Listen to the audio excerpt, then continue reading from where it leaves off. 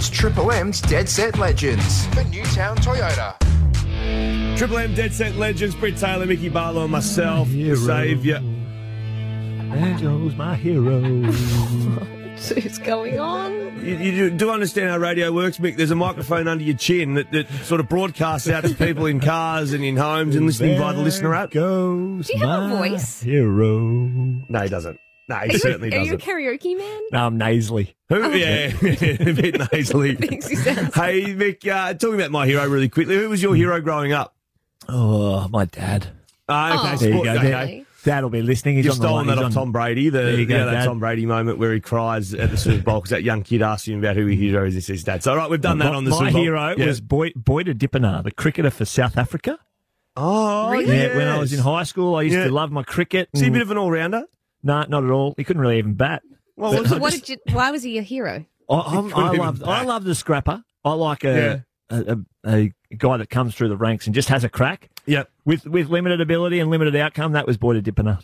Oh, And he wore number 77. I like the number 77, so that's a bit obscure to why he's The my South hero. African cricket team, though, during that time, Mick, were pretty good. Not going to lie, they were pretty good and pretty trendy to watch. Who was yours? James Hird was me. Oh, yeah. Yeah, I was a massive Essendon supporter. So was and- I as a kid. Yeah, I was James a Matty Hird. Lloyd fan. Well, actually. Lloydie. Yeah. I know, I was a Lloydie man as well. Don't worry about that. It sums up a lot about you two, actually. Growing up, all Yeah, the Essendon successful. supporters, Essendon were pretty good as all the kids. Essendon supporters at school were just the smug, arrogant, just tossers. Yeah, that's Really. fair. So No, you two. that's actually That is nailed you Britt two. and I on the head. So anyway, we can move on from there. Mick, just really quickly, last night, did you catch the St Kilda Carlton? Gee whiz, Carlton were impressive. I'm sure T is sleeping a little bit easier as well. We're going to touch on Clarko in a second, but the footy last night? They had a horrible week last week, didn't they, Carlton, obviously, with the loss Horrible to North year. Melbourne. They've had a good little run up to that. So their last month has been pretty good, and they put it together last night. But where they put it together was in their front half, Yes. in front of the big sticks. They didn't have a ruckman. DeConning goes down halfway through the match, so it was like 12 hit-outs to bloody 100. Yeah, nearly. Marshall had his way. Yeah, but they still managed to get a result around the clearance and convert in front of the big sticks, which says a bit. So well done, David Teague, and the Carlton Blues. So the herd will now just linger around Hawthorn for a little bit whilst Yeah. Carlton get a reprieve. Now, Britt, massive news yesterday. Huge. This was Huge big. news. Clarko, undoubtedly the coach of the recent era. How did you see the falling of Alistair Clarkson yesterday? Well, we spoke about it last week, didn't we? Do we owe an apology to Caro? Well, actually, that's right. I will put my hand up and say, yep, I was wrong. I doubted the story, especially off the back of Clarko talking about some of his own personal tragedy throughout his life, his marriage with Karen. I thought, absolutely, he'll be there next year. So, And Sam Mitchell was asked, and he categorically said, Yeah. I 100% expect to be, coaching alongside Alistair Clarkson next it was year. intriguing. So, no, absolutely, Caro got that right. She's not on my Christmas card list, but It's hard for you to you say. got to tip your hat to journalism like that. And if I was Sam Mitchell, I'd be moving on absolutely everybody in that meeting because there's a leak amongst somebody. But Jason Dunstall, who employed Alistair Clarkson, they didn't want to go down the Clarko track at all. Jason Dunstall was the one who flew his flag aggressively to the stage where others were moved on once Clarko arrived at the footy club. And so he was asked yesterday on the Friday huddle, of course, Triple M's Friday night pre-show, which is fantastic. And Jason Dunstall had this to say.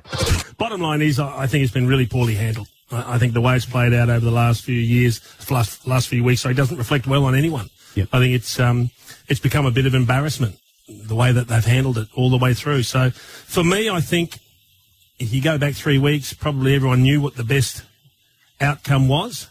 Is that the one they've arrived at today? Yes. Yep. And I suspect it was probably the impact on the soft cap in terms of a payout that if you read between the lines, that probably fashioned the idea of let's have a handover, because you become severely impacted if you pay out and all of a sudden next year's soft cap's got a big chunk missing before you start. So that makes life tough.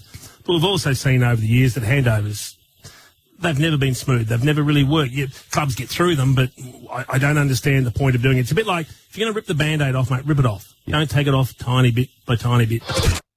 Initial reaction, Zabe, obviously you've had a close relationship with both Sam Mitchell and Alistair Clarkson, being involved with that football club. So who better to ask the question about the current situation than you?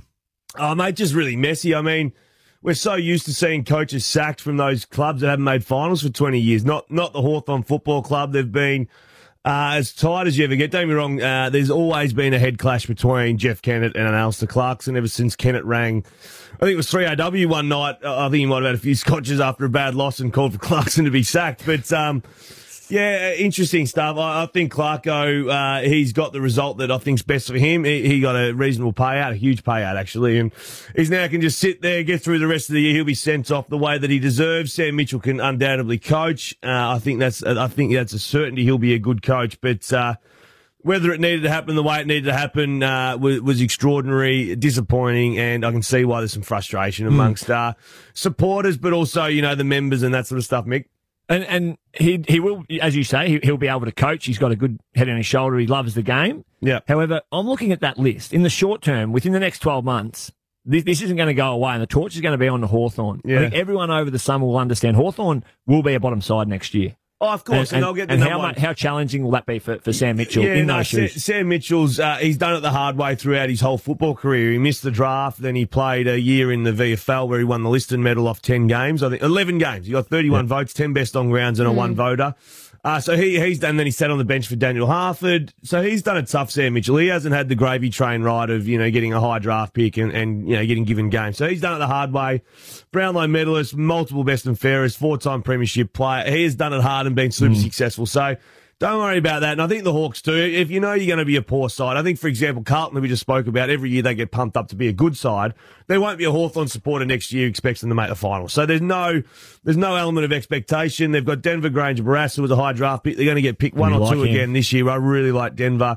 Of course, Sicily hasn't played this year. Will Day's been injured all year. They've got some kids there. They just need to hit, 2 years into them. And as Clarko said yesterday, get on the gravy train now, because in 2004, the gravy train, no one was on it. And then they draft Franklin, they draft Roughhead, they draft Jordan Lewis, Grant Birchall, and before you know it, they've won premiership after premiership. But it's not what you expect from the Hawthorn Football Club. Absolutely not. No, very, very messy it's been. Yeah, it has. And it's a sad way to see the absolute champion disappear. Really sad way to see Clarko sort of get pushed out the door, but I think it was about 900,000, so he'll take that. Now we're getting somewhere with 900,000 in the kicker, you beauty. It's Triple M's Dead Set Legends for Newtown Toyota.